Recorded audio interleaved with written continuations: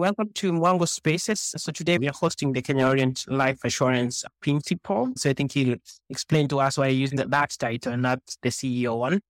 So we just want to discuss the company, the person who's heading it, and also a little bit of understanding the insurance industry in Kenya and assurance industry. So and what's the difference between those two? So I'd start with a light question to you. Maybe you can introduce yourself and then say a little bit about yourself and how the day has been. Thank you, my host, and good evening. So my name is Ajat Manmuli, the Principal Officer of Kenya Orient Life. I am sure that you have posed a question of why I use that. It's because insurance companies are regulated entities by Insurance Regulatory Authority, and the people given the mandate to run the insurance business are referred to as principal officers because they are responsible to the regulator at all times. Myself, I've been in the insurance industry for 23 years now, specifically doing life insurance business. So even if you interview me at night, from my dreams, I'll still answer you the questions about life insurance. Having worked both in Kenya and in Uganda, so I have also cultural cutout of the insurance industries in East Africa. I've been with Kenya Orient Life for the last 3 years now, and we are trying to do the best that we could to make the industry and the company change the better. Thank you. We'll start with a question about the difference between assurance and insurance. So I think that's a good thing we can start off the conversation. Insurance is a cover that is given, but the payment of the benefit is unknown. So that is why it is called insurance. Like when you get a motor vehicle insurance cover, if the accident has not happened, then you do not get compensated. And on the other side, assurance literally applies to the life business. And why we talk about assurance is irrespective, once you take a policy, at any one time, the policy will pay benefits. So once you take a policy in assurance setup, either you get a benefit in the event of death, in the event of disability, in the event of diagnosis, critical illness, or if you survive the term of the policy, then you get what we call the sum assured, the maturity of the policy. That's why it is assurance. I hope I've clarified that too. Yes, but then do you deal with insurance then, or you just deal with assurance as a company then? Myself, I deal with assurance. If you look at the name of the company is Kenya Orient Life Assurance Company. Okay, so then why not insurance? So you don't deal with insurance products? Even if we have a bit of insurance products, it is what we call added value, embedded values into our policies because of the changing needs of customers. But literally, the basics of life business is to give life assurance. So you're more focused on life products, right? Correct. To understand, there's general insurance and then there is also accident insurance and all that kind of insurance. So maybe you can give us a bit of a breakdown on these different types of insurance products that are out there. Insurance 101, so to speak, to our listeners. When we talk about insurance, and that is more the general bits, which we call the non-life. Non-life policies are the ones that are referred as insurance. And I said issues to do with motor vehicle cover, fire, travel insurance, marine insurance. Those are the kind of insurances that will be dealt with. On the other side of the life assurance, we have various products of life assurance, which are many. We have what we call the educator policies. We have level term policies. We have endowment policies. And the differences will be at what stage of the policy are the benefits payable. So when you talk about a level term policy, you're saying that I'm going to give you the benefits during the term of the policy and it does not change. So if you get a policy now, the sum assured is 100,000, then that will not change all the way to the end of that particular policy. So basically, you are not going to expect some bonuses. You are not going to expect some kind of partial maturities. Partial maturities are payments of maturities that come earlier before the end of the term of a policy. When you look at the child kind of assurance policies, you are taking insurance against the life of a parent, but the beneficiary is the child. So in the event that the parent is not there, then the child will benefit from the benefits of the policy. And they will be payable based on the time the child will be needing education, fees, these kind of things. Should the parent then survive, during the entire term of the policy, then you'll have to get the maturity of that particular policy plus the accrued bonuses, if any, because bonuses again will embed or will be onboarded into the value of the policy if the business makes profits and is sharing part of the profits with the policyholders. Those are the bonuses. So for customers, we call them bonuses. For shareholders, we call them dividends. So that sharing is what will make the value of your policy go up at the end of the period or at the end of the term of the policy. So let's talk a bit about maybe the insurance industry in Kenya. Maybe you can map it out for us, who are some of the key players and where Kenya Orient lies in that competitive landscape. In the insurance industry, generally we have 53 companies running insurance business. That is both life and general. But when we cut down to the life companies, we are 23 in number. Being 23 in number, some of the companies are as old as they have already celebrated their 50 years anniversary. And now, as Kenya Orient Life started back in 2014, so we are yet to celebrate our 10th anniversary, which would be next year. So we are shy by 1 year to celebrate that. And therefore, based on the age of any particular business and how the business has also performed, that is what places the business in terms of the market share in the industry. Now, Kenya Orient, in terms of market share, and market share here, we are looking at the premium generation vis-a-vis the total contribution in the industry. We are in position 16. That is as of 2021. And we expect now with the changes that we have done in 2022, once the regulator releases the numbers for all the industry players, we'll be able to know as at end of 2022 what position we are in terms of the market share. And then you've talked a bit about that you're a young company. Maybe you can give a bit of perspective on the history of the company. It's pretty young, but then like how was the founding? How had been the growth so far? Yeah, Kenya Orient Life Assurance Company started back in 2014 and was registered and licensed under the Insurance Act of Kenya to transact ordinary life and superannuation classes of business. When I talk about superannuation classes of business, these are the short-term classes of business within the life business that is corporate. Like when you do group life cover for staff in an institution, that falls under superannuation. When you do cover of credit loans for financial institutions, that again falls under the superannuation class of business. Then thereafter, in 2016, we applied to do the pension business. Now, remember, pension business is regulated by a different regulator, which is the Retirement Benefits Authority. So in 2016, we were also licensed now to do pension business, which has two categories of the business. What we call individual pension business. Individual pension business is where you come in as an individual, place your contributions, and we try to invest your contributions, declare interest at the end of each year, and provide a growing model of your savings. On the other end is the umbrella. The umbrella is where we have small kind of institutions that come together under the umbrella so that we are able to manage their funds together. This is because they will enjoy the economies of scale, because there are expenses that are aligned to running of pensions, and these expenses come on board because of the service providers that are supposed to run a scheme: custodian, fund manager, the administrator, the auditors. There is also levy. So those kind of things, once you have the umbrella set up and you share the expenses, then you might not feel if you are a small institution. Other schemes will come independently and they'll be run as an independent pension scheme. And now thereafter, then we have been able to grow the business, providing financial solutions to our customers, which are flexible, convenient, and affordable. Our product offerings comprise of the products that I mentioned, and inclusive of those products, there is also what we call the annuity.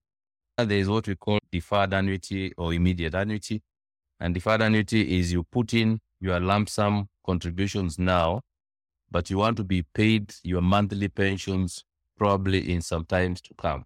That is what we call deferred annuity. And we also have immediate annuity, where you come in with a lump sum. Either you have been paid your retirement benefits from your employer or from the savings of the pensions, Then that lump sum, we compute it for you. If we were to pay you a salary every month, which we call the pension every month, we will compute for you and give you a particular amount. The amount outcome is a factor of your gender, your age, and the guarantee period that you would want us to pay you. Guarantee period would mean if you take a guarantee period of 0, it means you have no guarantee period. Therefore, if you put in your 1 million and have calculated your monthly income would be 20,000 per month, in the event you die tomorrow, you have no guarantee. So I stop paying you. And once we go for the burial, we are done. But if you do a 10-year guarantee, for example, and your monthly income is 20,000, should you die after 5 years, then the insurance company should pay the 5 years remaining total amount lump sum to your beneficiary because you have taken a guarantee period of 10 years. Now, the disadvantage on our side is should you survive the 10 years, then we'll still continue to pay you until death.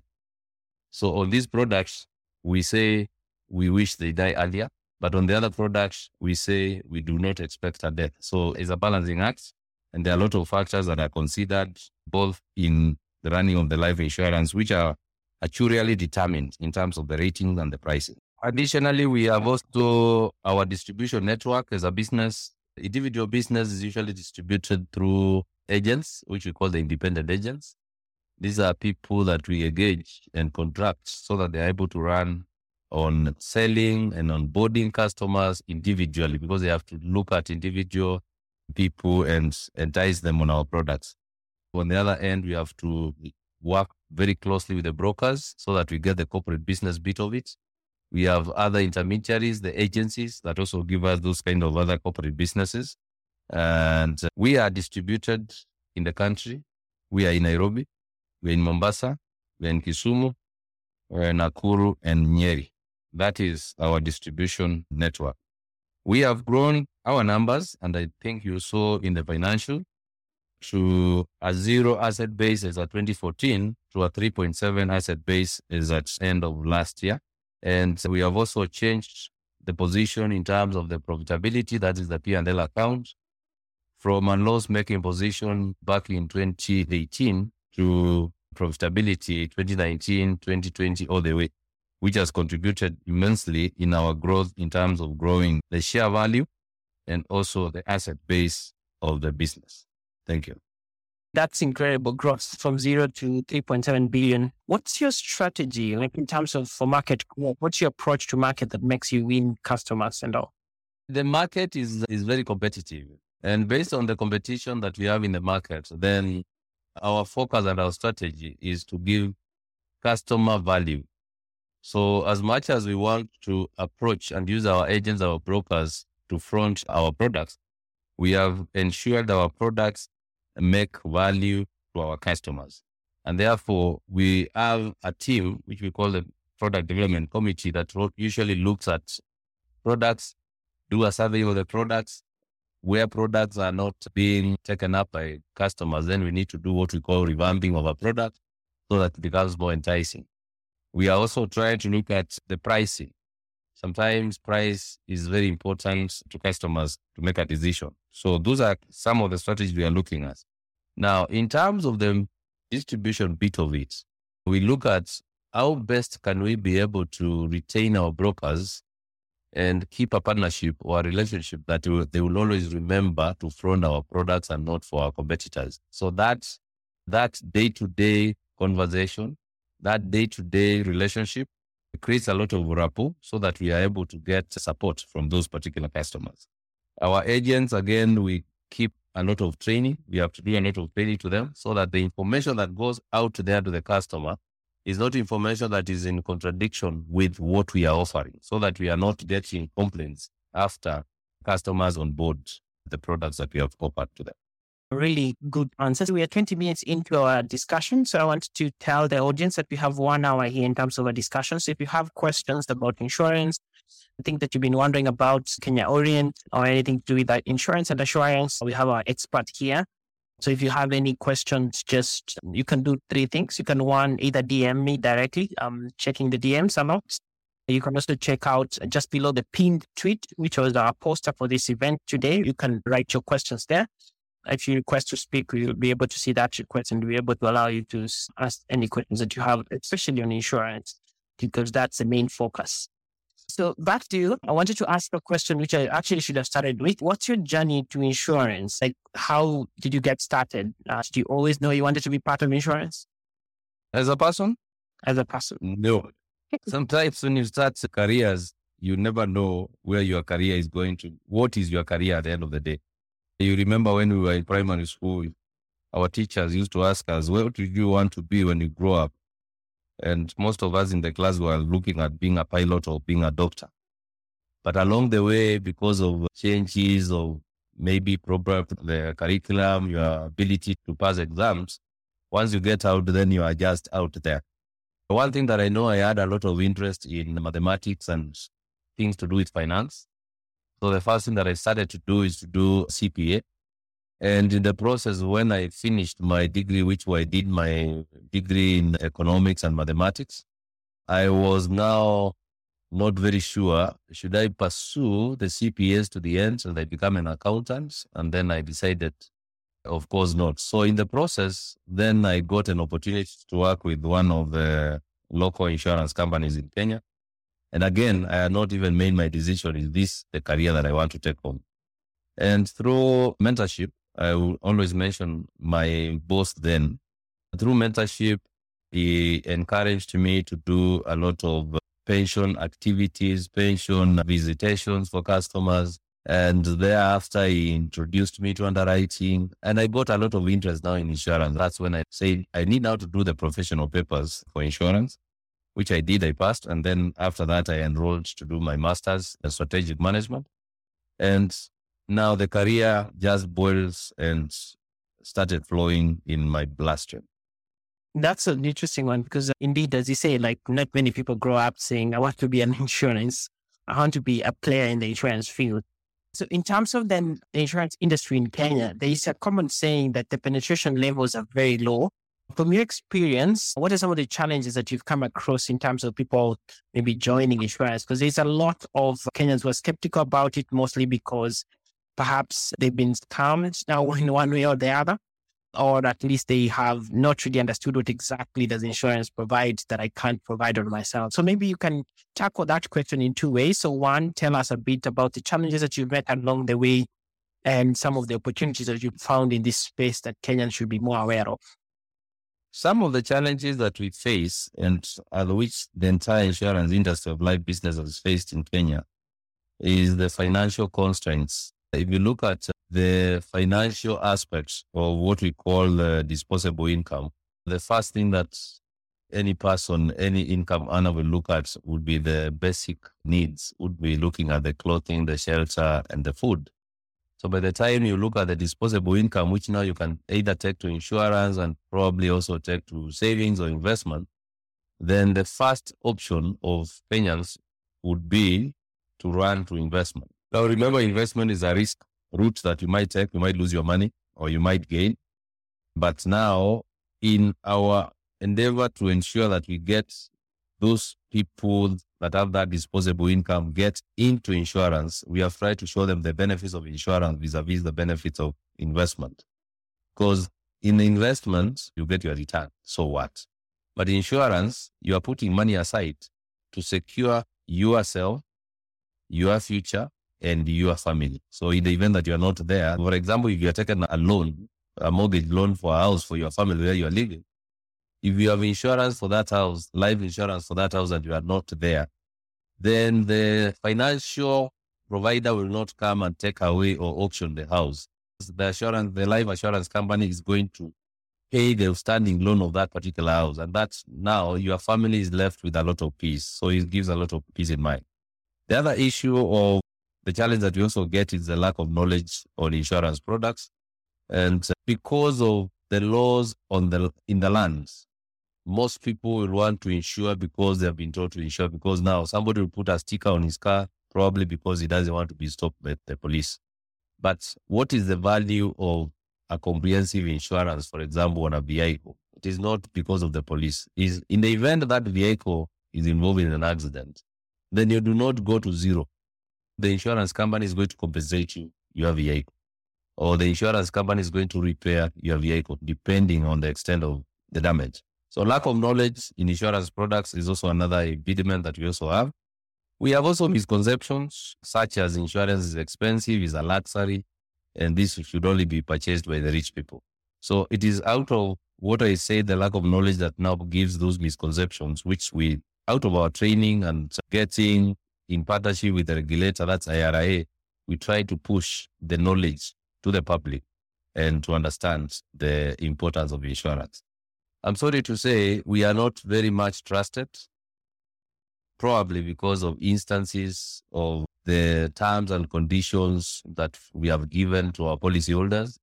And most probably, if our policyholders have not read the policy document and understand at what stage am I going to benefit and what is my expectation as a policyholder to benefit from the policy. So at the end of the period, if the policyholder does not get the expectation because simply they did not look at the terms and conditions of the policies, then a mistrust arises. And that has also become an issue that we keep on pushing so that we are able to get customers on board. Now, in insurance, in terms of the life assurance products, remember, we are talking about life, and life is about death. So for us, we talk about death. We have some of the people that, or maybe because of out of culture or maybe belief, they look at, when you talk about I'm covering you against death, you are wishing me a bad luck. So that kind of misconception, people will also be hesitant to listen to your story because you're telling them about death. You're telling them things that they do not want to hear. A quick question on that. Are you finding people are becoming a bit easier over time to discuss death? Because death is such a mysterious thing that people don't want to talk about, especially in the African context. Because if you talk about it, are you wishing me death? Yeah. Are you finding people becoming a bit easier in talking about that, planning for it, maybe creating a will, and also like getting insurance? Yes. Now, because of sometimes things would happen, what we call a blessing in disguise. The outbreak of COVID is what I'm going to give you as an example. Before COVID, there was a lot of resistance based on those beliefs. When COVID broke out from 2020, in actual fact, by mid of 2021, when you are talking about death, people were keenly listening to you. Because what they realized is people were dying during the period of COVID, and the support that they expected to get from probably the community, the social circles, was not forthcoming. Because I remember that time, at any one point in time, I was in like 10 groups of funeral arrangements.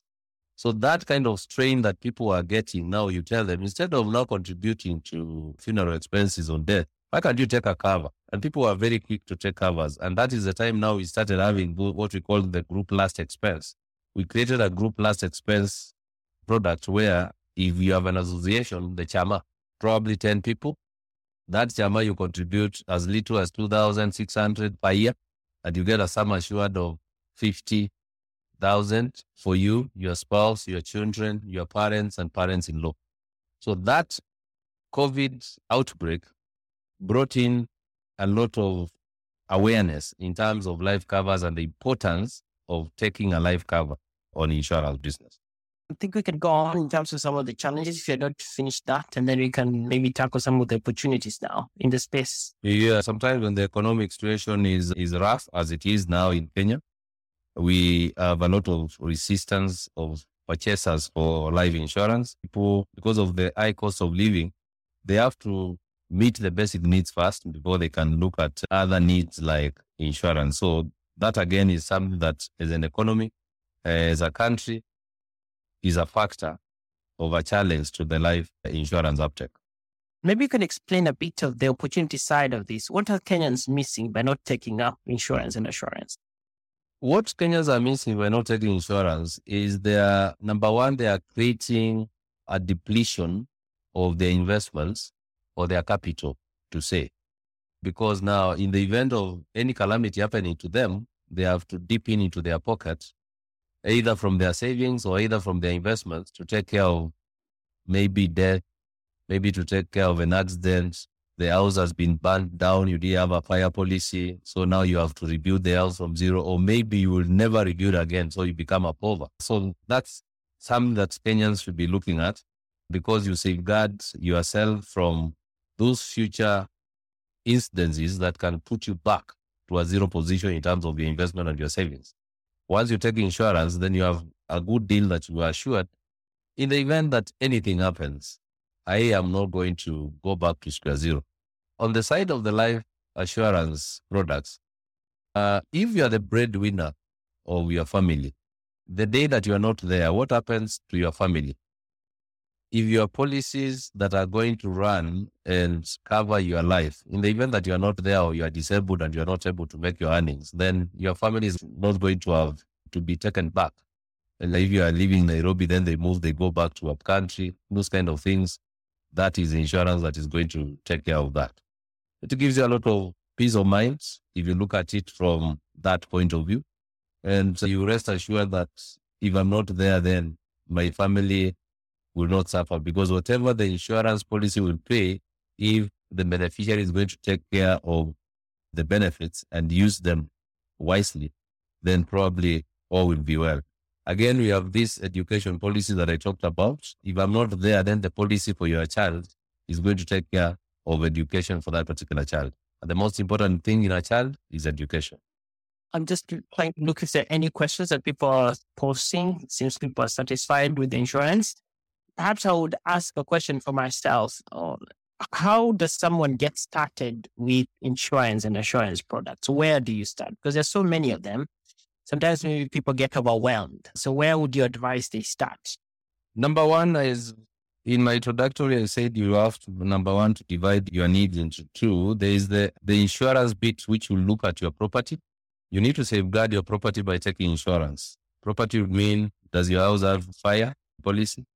Does your house have what we call domestic cover, your TVs, those gadgets that you have in the house? Suppose they are stolen, what happens? If you have taken a mortgage, do you have a life cover so that in the event you are not there, the house is not taken away from you?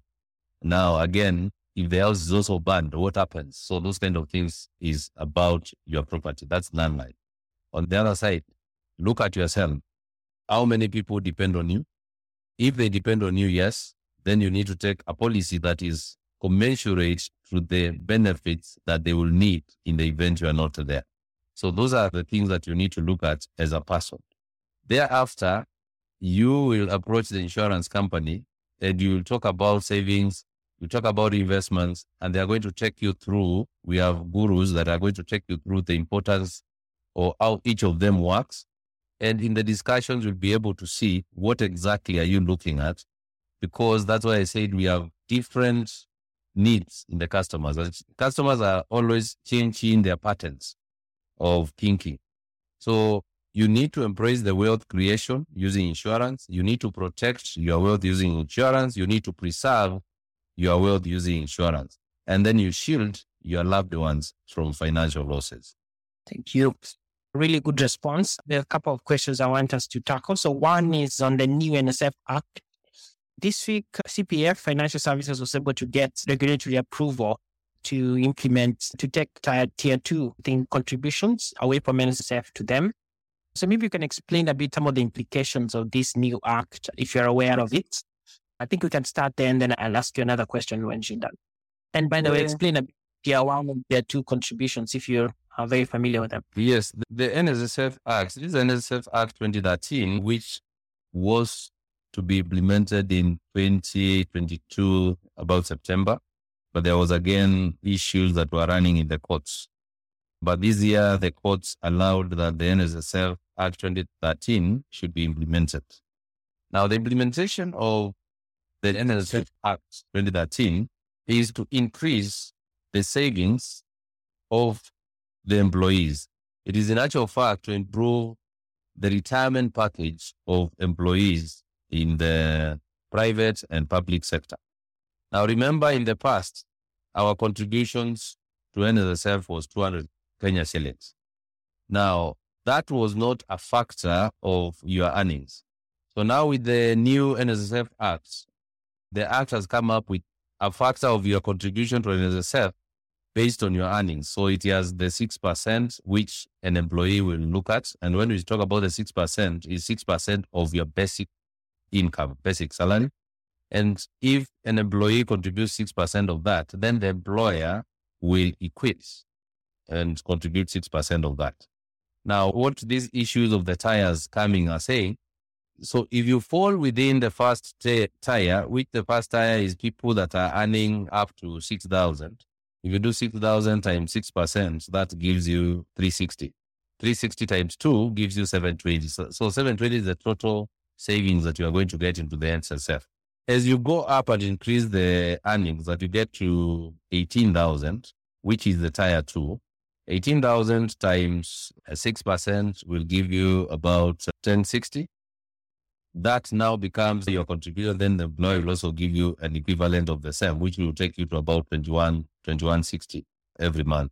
Now, what PCF you are talking about is the regulator, that's RPA, has allowed that if you surpass the tier 1 contribution and you have an existing scheme that is already in operation, for example, Kenya Orient Life Assurance, we have a staff retirement benefit scheme. So those additional contributions, instead of moving to NSSF, they are being converted to their individual schemes. And the reason is because individual schemes managed by the private sector are giving better returns than the returns that are being given by NSSF. So those are the tiers, and that's how it is working out. The benefit to this is to the public, is to the people, especially the working class of people, because it is increasing their savings. But on the contrary, you realize that employees are complaining that the deductions are more. But remember, this is a benefit that whatever you remove out of your salary, you might have the pinch now because you're not getting as much as you are getting before as a take-home. But remember, whatever you have contributed, your employer has equated the same. So it's a benefit to you that has been increased or revamped if they look at it from that point of view. And in the long run, at the retirement time, you'll have more benefits that have been built up in your portfolio, both in NSSF and in the existing schemes.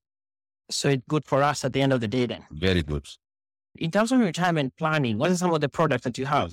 And maybe I should also have asked you, what are some of the products Orient as a company offers, that key products maybe that people should be aware of? In terms of pensions, I said you have two products. We have one which we call the umbrella scheme administration, and we have the individual pension administration. Now, those two products are cutting across to ensure that we are onboarding anyone who is in the informal, and in the formal sector, we are looking at institutions that can be onboarded into the umbrella as an institution. On the informal sector, we are looking at individuals who are not tied to any institution, but they would want to make savings. So they bring in their contribution as an individual, we give them a policy number, and we grow their portfolio to the time of retirement. Again, on the other end, those institutions, employees contribute, employers contribute, and they build their monies based on those schemes. Initially, we used to have a rule that people who have contributed in these particular institutions and probably they are changing jobs, then they want to take away their contributions from that particular employer. But RBA to safeguard that, because people are just taking, initially it was 100% of their contributions, but now it has become now, whatever you have contributed, both you and the employer, you can only take away 50%. So 50% must remain as a deferred contribution or a deferred lump sum amount that shall only be payable on retirement. We have early retirement and we have the normal retirement. The law says early retirement is 50 years. The normal retirement is diverse from one institution to another. Some companies would say their retirement age is 55, others are 60 years or that. So at the time you reach 55 years, then you can access your contribution. Others, if you get to 60 years, if the 60 years is the normal retirement age, then you can access. Before you reach the retirement age, again, there are other situations that can warrant you access the benefits. And one would be if you are migrating out of the country permanently and you have given that particular evidence, then you can access your benefits. In the event of death, then again, you can also access the benefits. So that's how we have structured our products. And we encourage people to save through our individual pension plan. which we give the best to our ability, the returns. And I was looking at the analysis of the returns of 2022, and I'm proud to say we topped in the markets because we declared 11%, and our nearest number two was at 10.75. So it shows you that we are making the best on our investments and giving the best of the returns to our customers. So we encourage customers to come on board and save in the individual pensions. Institutions can come on board and save in the umbrella pension schemes that we run. Excellent. That's on IFRS 17. It's a good one to touch upon and how it impacts the financials of insurance companies. So maybe you can give us a little brief on what's happening around that. One of the most complex reporting formats that we have seen in the market is the IFRS 17. And the complexity is coming with the needs of satisfaction to the IFRS 17. But the advantage of IFRS 17 is actually to the owners of the businesses. And especially at the time of either you want to do a merger, you want to do some acquisition, that kind of a thing. Now, if you look at the IFRS 9, IFRS 4 that have been in existence, they will show you what a business has probably made in terms of profits, the asset base and all that. And an investor would want to acquire a business based on the asset base and the performance based on the financials. Now, IFRS 17 comes in and looks at the value of the business based on the position of the business at that particular time. For example, if you take policies in your books, for example, you are saying, let's look at the individual life policies, which you pay the monthly premiums, but the benefits will be paid in future. So now IFRS 17 comes to look at what is that value of that particular policy vis-a-vis the liability. So at that particular time, when you want to purchase a business, you need to look at what is that liability that I'm going to take up from this particular policy, which has not been disclosed in our financials using IFRS 4 and IFRS 9. The complexity of this is because we have to get engines that are running with IFRS 17 because it has to do a lot of modeling. There are those models that deal with long-term policies. There are those others that deal with short-term policies. There are those models that also deal with kind of short pension policies. So they are diverse and we are struggling. But the good thing is the deadline was supposed to be end of 2022. The implementation is 2023. Us as a company, we have already started the issue of putting our data into that particular engine so that we see the output. The beauty of IFRS 17 is recognizing what you have received and then treat that what you have received and try to calculate for you whether that policy will make a profit by the end of the term or not. So if it is not going to make a profit, it's going to make a loss, then you need to recognize that loss now, not in the future.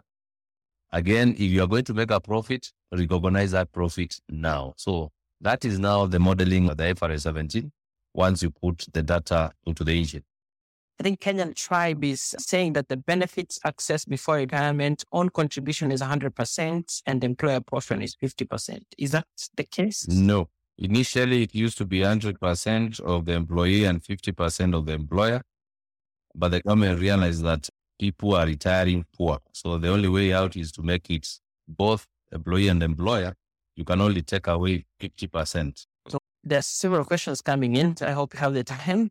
So one is about claims settlement. I think there's quite a challenge in the industry about claims settlement. So the perception that most Kenyans have is that insurance companies are always looking for a way not to pay claims.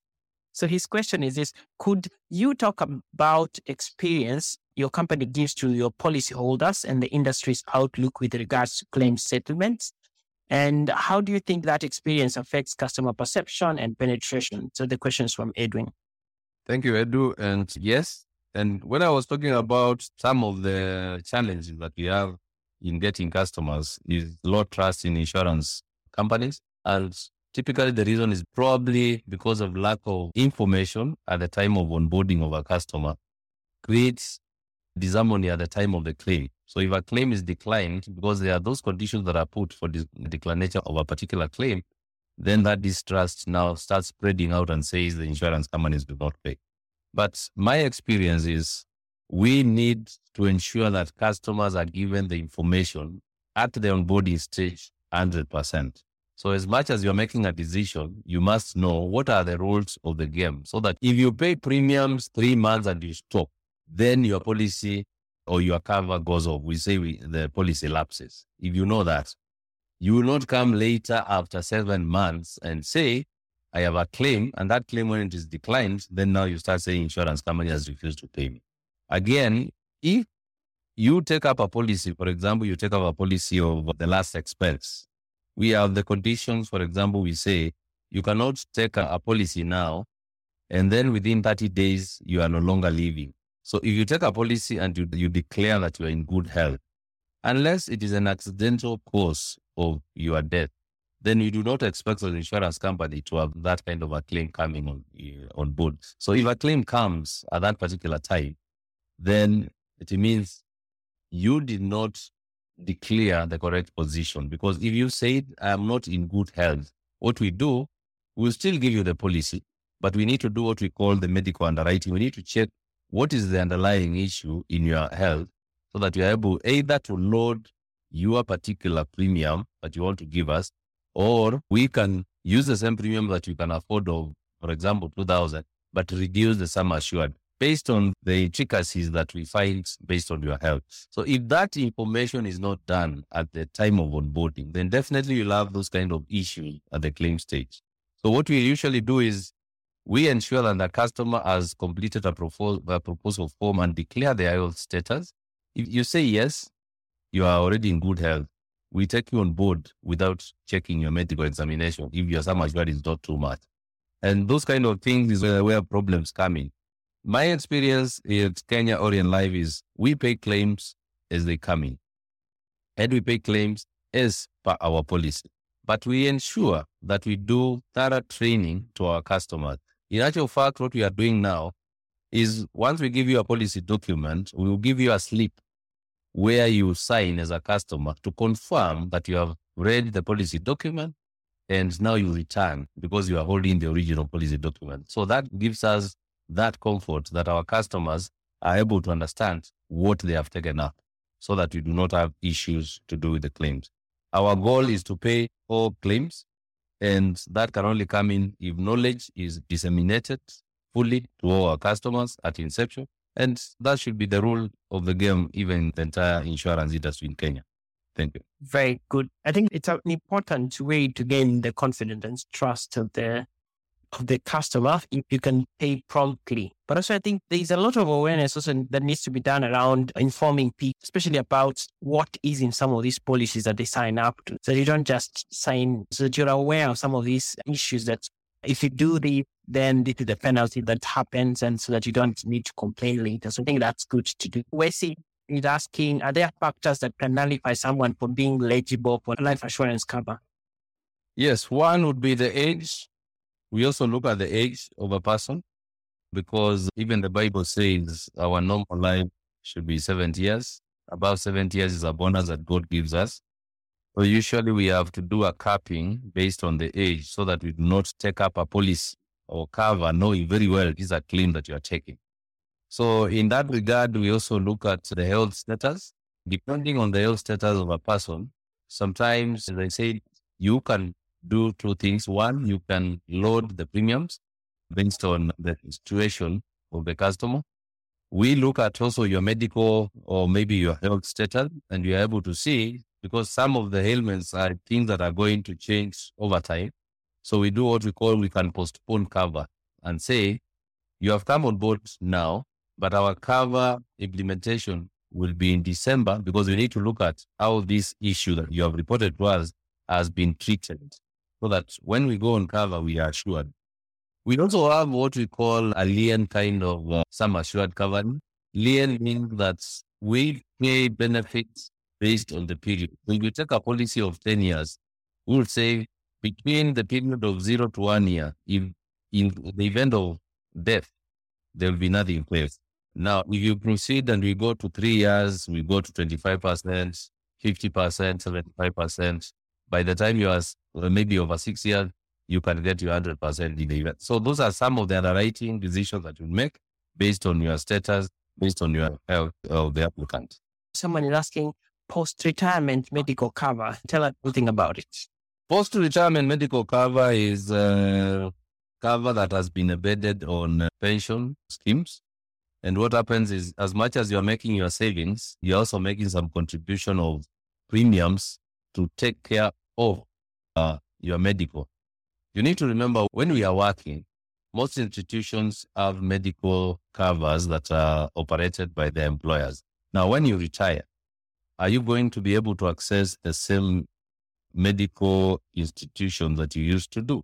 So what you do, you need to look at how much can I put into my pension scheme as a saving, so that at the end of the period when I'm accessing my benefits, then those benefits can purchase for me a medical cover, if not very equal to what I was enjoying my employer, at least close to 75% of those kind of benefits. Remember, at that age of retirement is when now the ailment starts flowing in. So it is very important that we also ensure that we get those kind of post-retirement benefits on medical.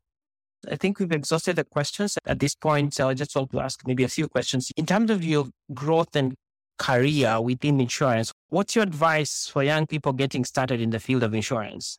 I encourage young people to get into this field of insurance, because if the young people appreciate insurance, then the issue of rigidity and the issue of rejection of insurance in the entire country is going to be very minimal, because then it means insurance has already been appreciated at the young age. Secondly, it is a good profession, because once you get into the insurance and you do the professional papers and you can understand how to run the insurance business, then you are going to help the industry grow to the next level. We have done a lot of, in conjunction with the IRA, we have done a lot of partnership trainings in the public. And the essence is to ensure that we sensitize customers.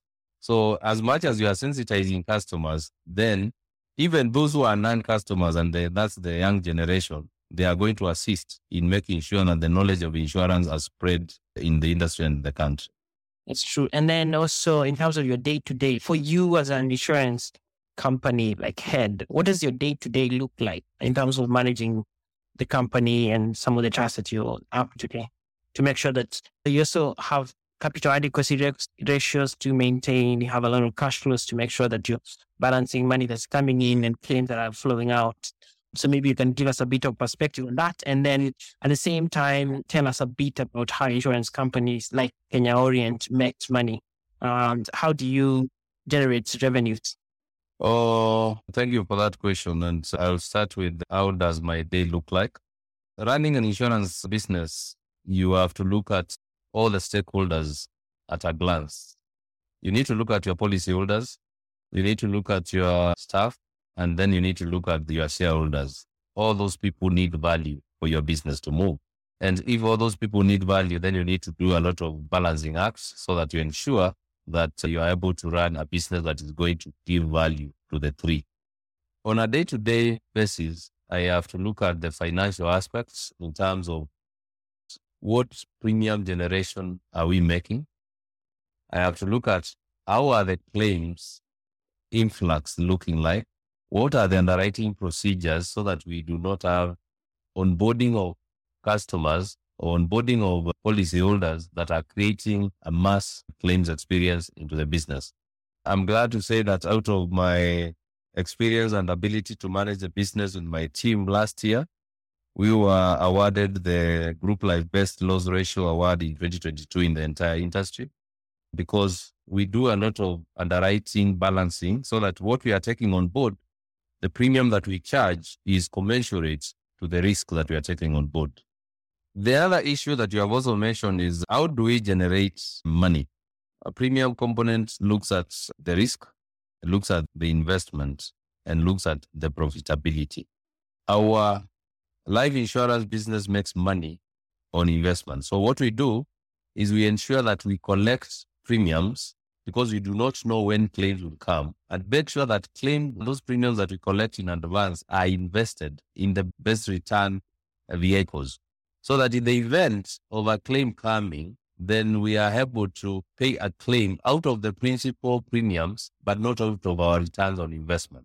Life businesses are majorly driven by the return of investment. So we have that policy and we have that goal and we have that vision that we must ensure that our investments are aligned to ensure that they give the best return in the market. And that's how you have seen our capital adequacy has also changed, because we have been able to ensure that those investments returns are growing. Once they grow, then we create what we call the earnings in the business.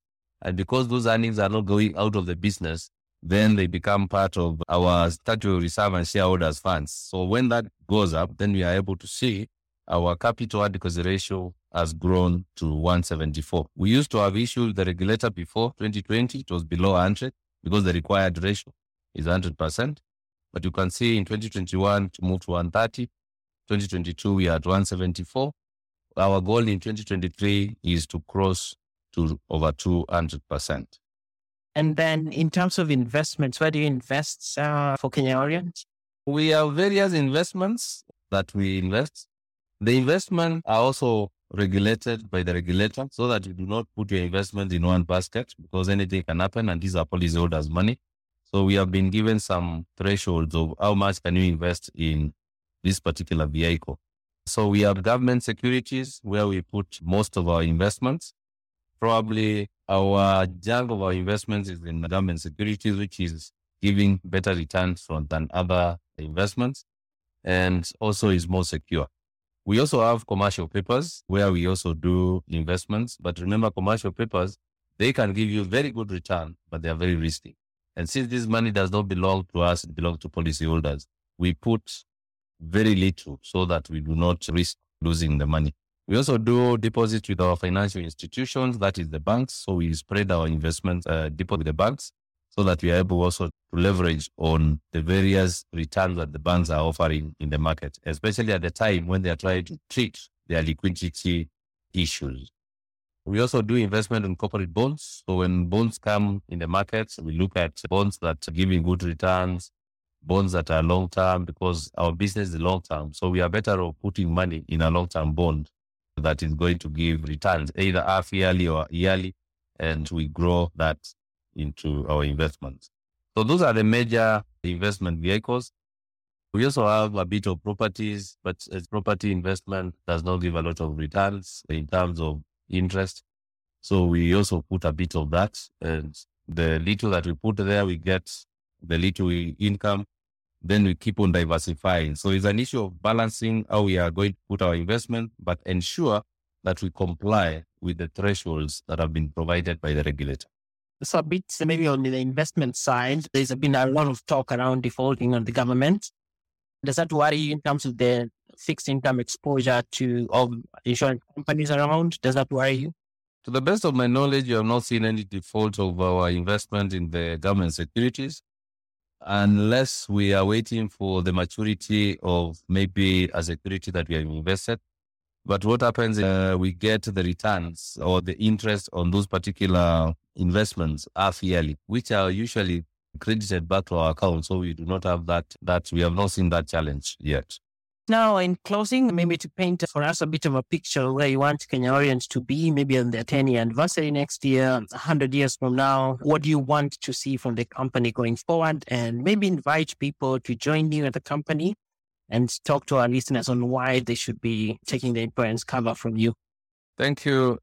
One of the things that we are looking at is to change the map of Kenya Orient's life assurance company. Changing the map would mean we look at our asset base, change it up so that we are able to strongly compete with our competitors, especially on tender businesses. We also want to change our market share in the market. And as much as we want to change the market share in the market, we are very keen to look at the value of our stakeholders. So we want to accelerate the value of our stakeholders.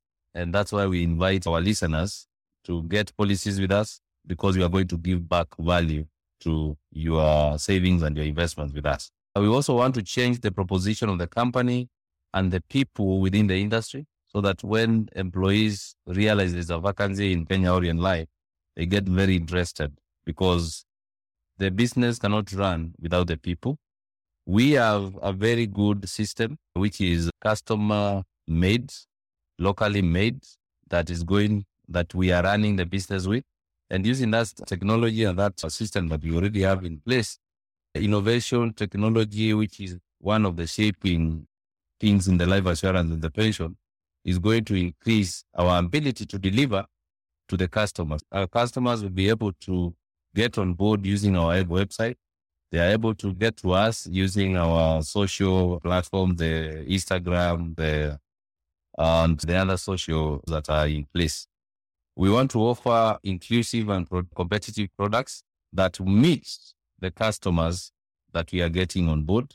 And then finally, we also want to protect our customers against fraud, because we have what we call values as a business: integrity, professionalism, customer centrism, creativity, innovativeness, and teamwork. So those values are going to drive in protecting the customers and ensuring consumers are getting value out of the products and the best service that we offer to them. Thank you so much for joining us. Maybe you can give us your closing thoughts. I wanted to tell our listeners that the value of benefits in insurance is embedded to your ability to pay or the affordability. And that value of benefits is what we want to make sure that the value is making value to you. We also want to impact and continue to relay a lot of information and do a lot of in conjunction with the regulator to ensure that we are able to pass the information and treat customers fairly, so that we have rules of customers that we have to ensure that we treat customers fairly, ensure we have information at point of sale, information at point of claim and after sale. We have financial education and awareness. We look at consumer interest, and then we ensure that we also abide to the rules of the land, like the data protection, so there's privacy of your consumer information. We welcome you all to take up our policies. You can join us, or maybe you can reach us using our Twitter, using our website, using our YouTube, and you'll be there, and our team is there to assist you in onboarding. Thank you so much for joining us. We appreciate the time to come and discuss with us insurance and assurance. At some point, we'll maybe contact you to come back and we have a little bit of a breakdown on the impact of IFRS 17 on the insurance financial. There's substantial changes happening. So I think I've seen that in a couple of insurance companies. So it would be nice to get a breakdown of it and maybe go through the financials of an insurance company 101 kind of. We definitely reach out for that. But for now, thank you so much, everyone, for joining us on the Mwango Spaces today.